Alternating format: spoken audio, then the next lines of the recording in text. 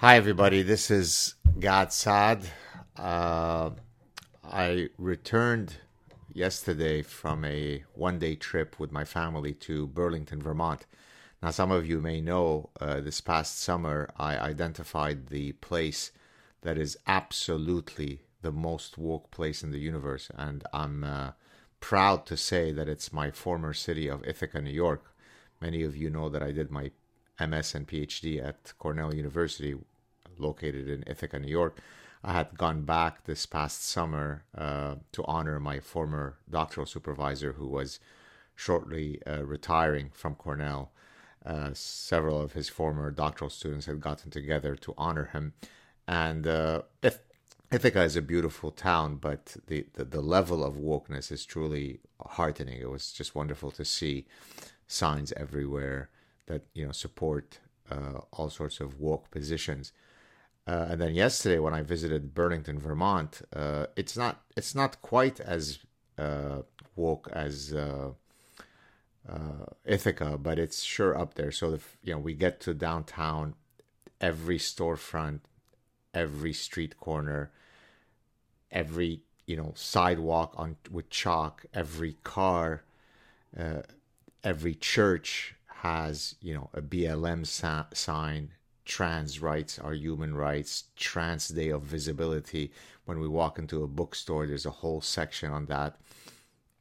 And so I felt safe. I felt good to be there because I knew that, Vermont has a huge problem with, the daily erasure of people of color and trans people. So it's good to see,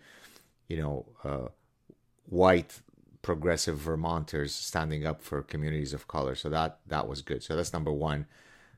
Kudos to Burlington on being such a progressive place, and so progressive that there were tons of homeless people everywhere, which is kind of surprising because you would think that where there is an ethos of socialism, there's typically a unicornia. There's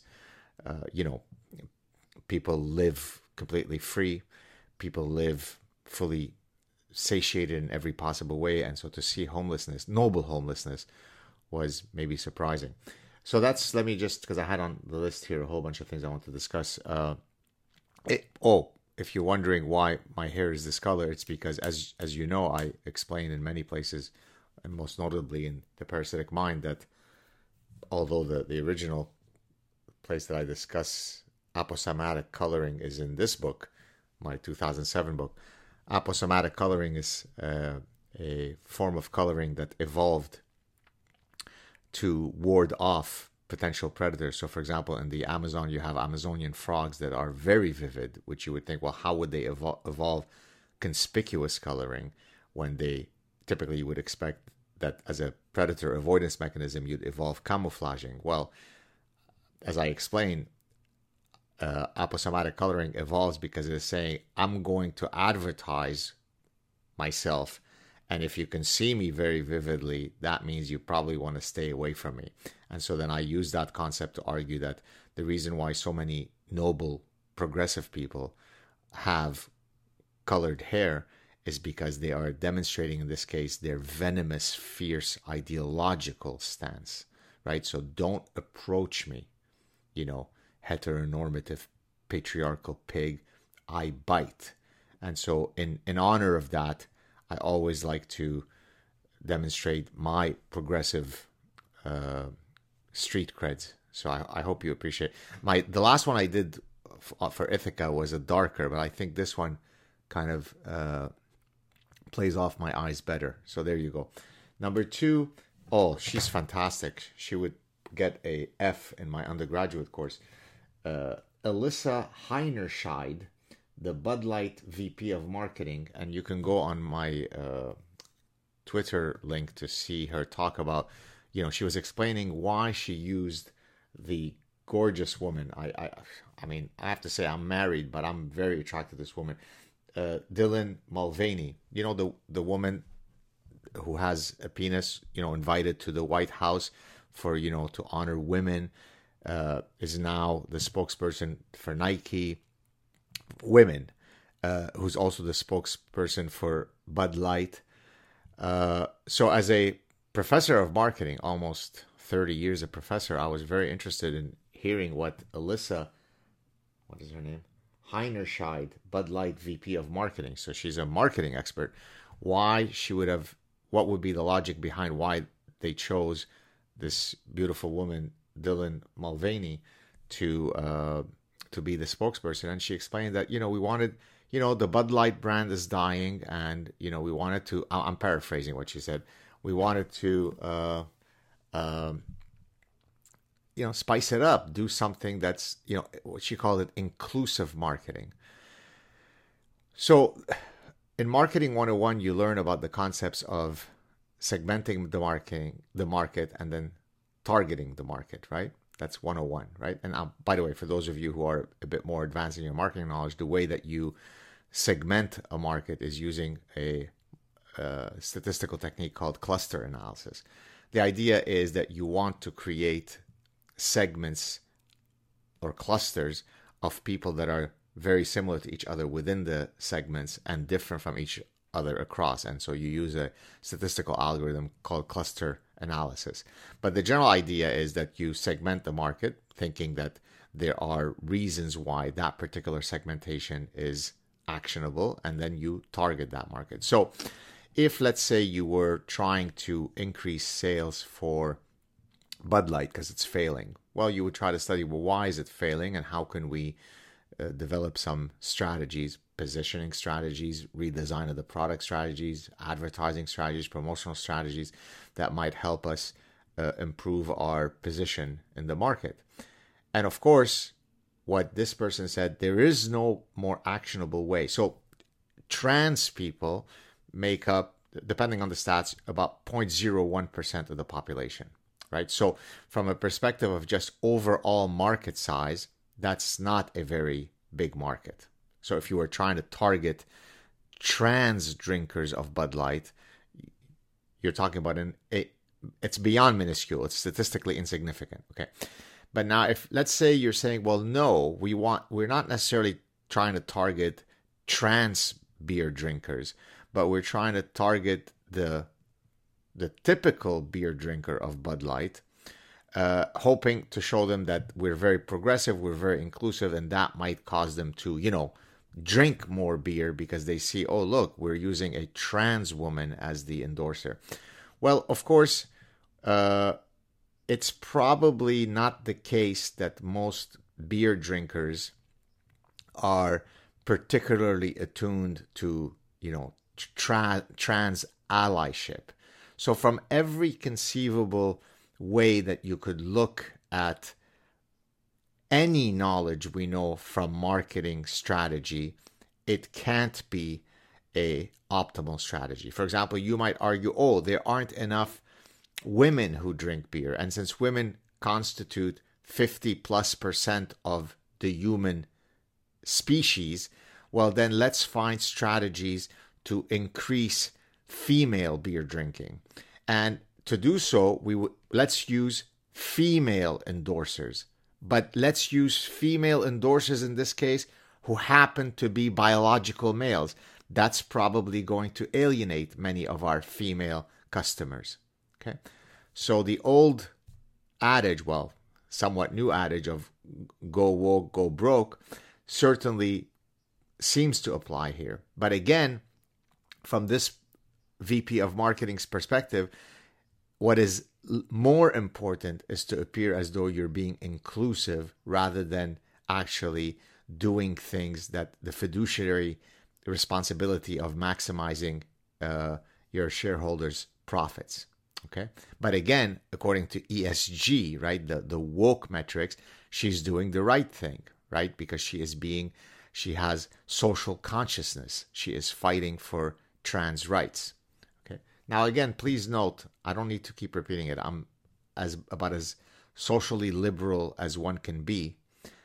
I support the right of every individual to live free of bigotry, and I would certainly be the guy in high school who would have stood up to a bully who's bullying someone who appears to be in a marginalized situation. That doesn't mean that I don't abide by logic, reason, common sense. So if I'm a professor of marketing and I'm analyzing this strategy, I'm saying, Well, based on everything that we know of marketing, that's probably not a good strategy. Okay, so that's point 2. Let's move on to point 3. There's a clip. So Dylan Mulvaney, the woman with a penis who's now in every ad as a woman. There's another person who's straight out of Silence of the Lambs. It puts the lotion on the skin. This is Jeffrey March. If you haven't seen this person, please go and see it. Straight out of anybody's nightmare. The level of creepiness that this person exhibits is simply breathtaking. So it's got nothing to do with them being non-binary or two-spirited or trans or whatever. The level of creepiness, the way he does that smile, you will respect us. I mean, I can't even muster that kind of creepiness. He does this sardonic fake smile. And, if your parents are not treating you right, write to me, contact me. Some might say that's kind of creepy to be speaking to children. Now, maybe their heart is in the right place. But in any case, there's a clip that was just released where they joined forces. The two ladies, Dylan Mulvaney and Jeffrey Marsh, I'm just looking for the name, joined forces in a clip. It's just unbelievable. Go watch it. It's on my Twitter feed. And then finally, this is Tom Temprano, some ally of whatever. So he wrote, "So proud of the students at my alma mater, San Francisco State University. I'm disgusted that a virulently transphobic person like Riley Gaines would be welcomed by anyone at his university." And he goes on, right? So for those of you who don't know, let me take off my progressive woke wig. Just go like this now because it's starting to itch.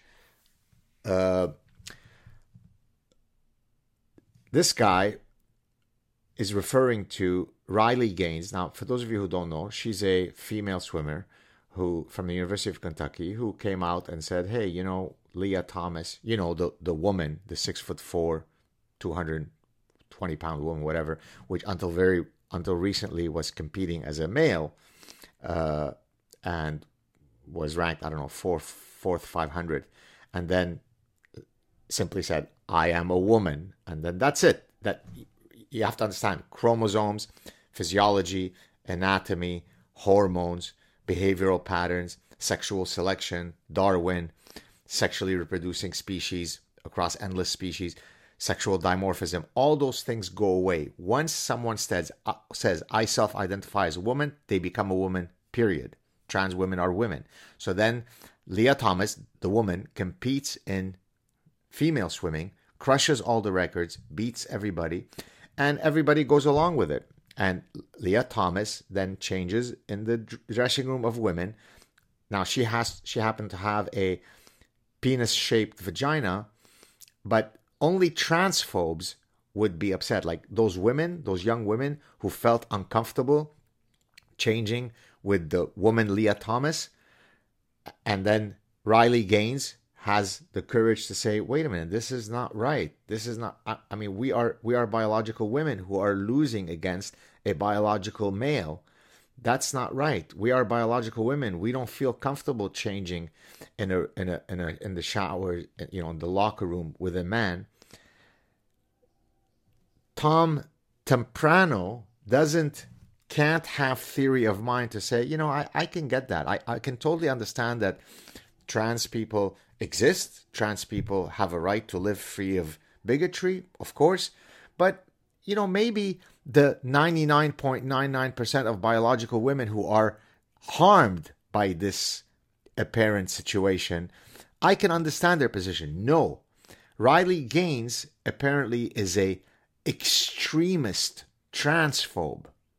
And so when she went, Riley Gaines, to speak at this guy's university, alma mater, and had to be barricaded with cops and protection for hours, and they're, being, threatening her and so on, he doesn't say, oh my God, this is so outrageous that those activists would be so violent towards her in a society that supposedly supports free speech. No, he is so proud of those activists for having shouted down and made this person feel threatened and having her barricaded for 3 hours. So I wrote, in a sane world free of bigotry, hate-filled biological women would jump at the chance of being pummeled in sports by women with penises in support of the fact that trans women are women, period. Trans women are women, trans women are women, trans women are women, period. This is when I retweeted his stuff. So he came on my radar. I retweeted him in support of his position because trans women are women. Riley Gaines is indistinguishable from Himmler. What does he do? His account no longer exists. I can't count the number of people that once they've entered my radar and I've shined the light on their position, they either block me, protect their tweets, delete their tweets, and or delete their accounts. Why would they do that? If Tom Temprano is on the right side of this issue, right? If he is genuinely disgusted by this, by the way, this young woman, Riley Gaines, is very, very soft-spoken. I mean, she's a young woman who's very tepid, who speaks very quietly, very politely, who's basically saying, you know, maybe you can understand that we feel aggrieved by the fact that a massive biological male is destroying women's sports. Maybe you can understand that we feel uncomfortable having a guy with his dangling vagina that is in penis shaped in our locker room. Can most people understand that we should have different? No. He's a woman. She's a woman. That's it. She's identified as a woman. Penis disappears. So if he's on the right side, why does he delete his account?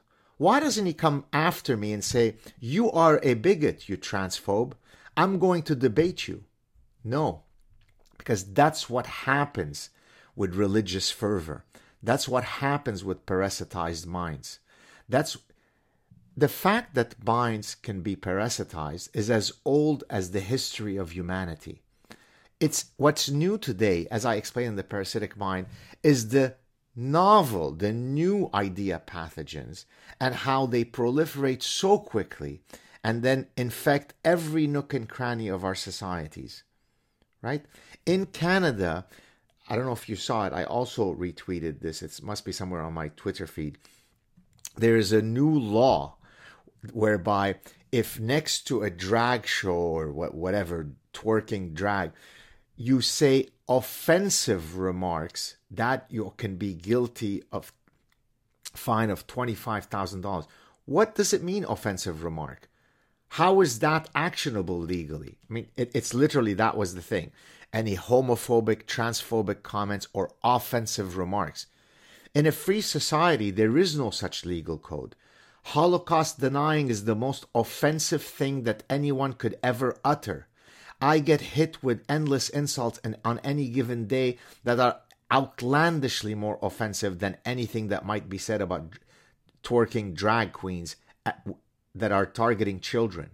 And yet, I move on, because in a free society, you have to be willing to be exposed to offensive remarks. So people wonder, why do I spend my time fighting these things? Oh, is it because you don't like trans people? Nothing could be further from the truth. I don't like authoritarianism. I don't like religious fervor. Religious fervor can come in the shape of Hasidic Jewish folks in the neighborhood where I'm going to have rotisserie chicken later. It could come from Islamic extremists. It could come from climate alarmists who are completely religious in their fervor. It could come from trans activists. I am committed to logic, to reason, to individual dignity, to deontological principles that define what a free, enlightened society should be. When people are celebrating violent protests against a young woman who is aggrieved by the fact that a biological male is destroying her ability to compete fairly in swimming, we are in the abyss of infinite darkness. Speak up. Don't sit quietly. This has nothing to do specifically with trans issues or climate. It has to do with the fact that humans are cowardly. Humans have an infinite capacity to be parasitized by bad ideas. Humans are not typically likely to speak out against insane nonsense. They just go along with it. They don't want to bring attention to themselves. Riley Gaines had the courage to speak up, and then this man says, yeah, shut her down, make her go into a room protected by police while she cowers in fear. I'm so proud of my alma mater. Trans rights are human rights. No, everybody has a right to live free of dignity, free of bigotry, and with full dignity. My biological reality of being male means that I don't need to go with your appellation of I'm a cisgender male. No, I'm a biological male, full stop. My son is a boy. My daughter is a girl. My wife, who self-identifies as male, that's why I'm in a gay relationship, is a biological woman. She's not cisgendered. She's a woman. Men can't get pregnant. Men don't have periods. Stating so, contrary to what the USC folks told me when they said that my speech should be regulated by the government because I say offensive things like men can't get pregnant. These are researchers at USC saying this. Snap out of your stupor. Happy Easter, Ramadan, and Passover. Cheers, everybody.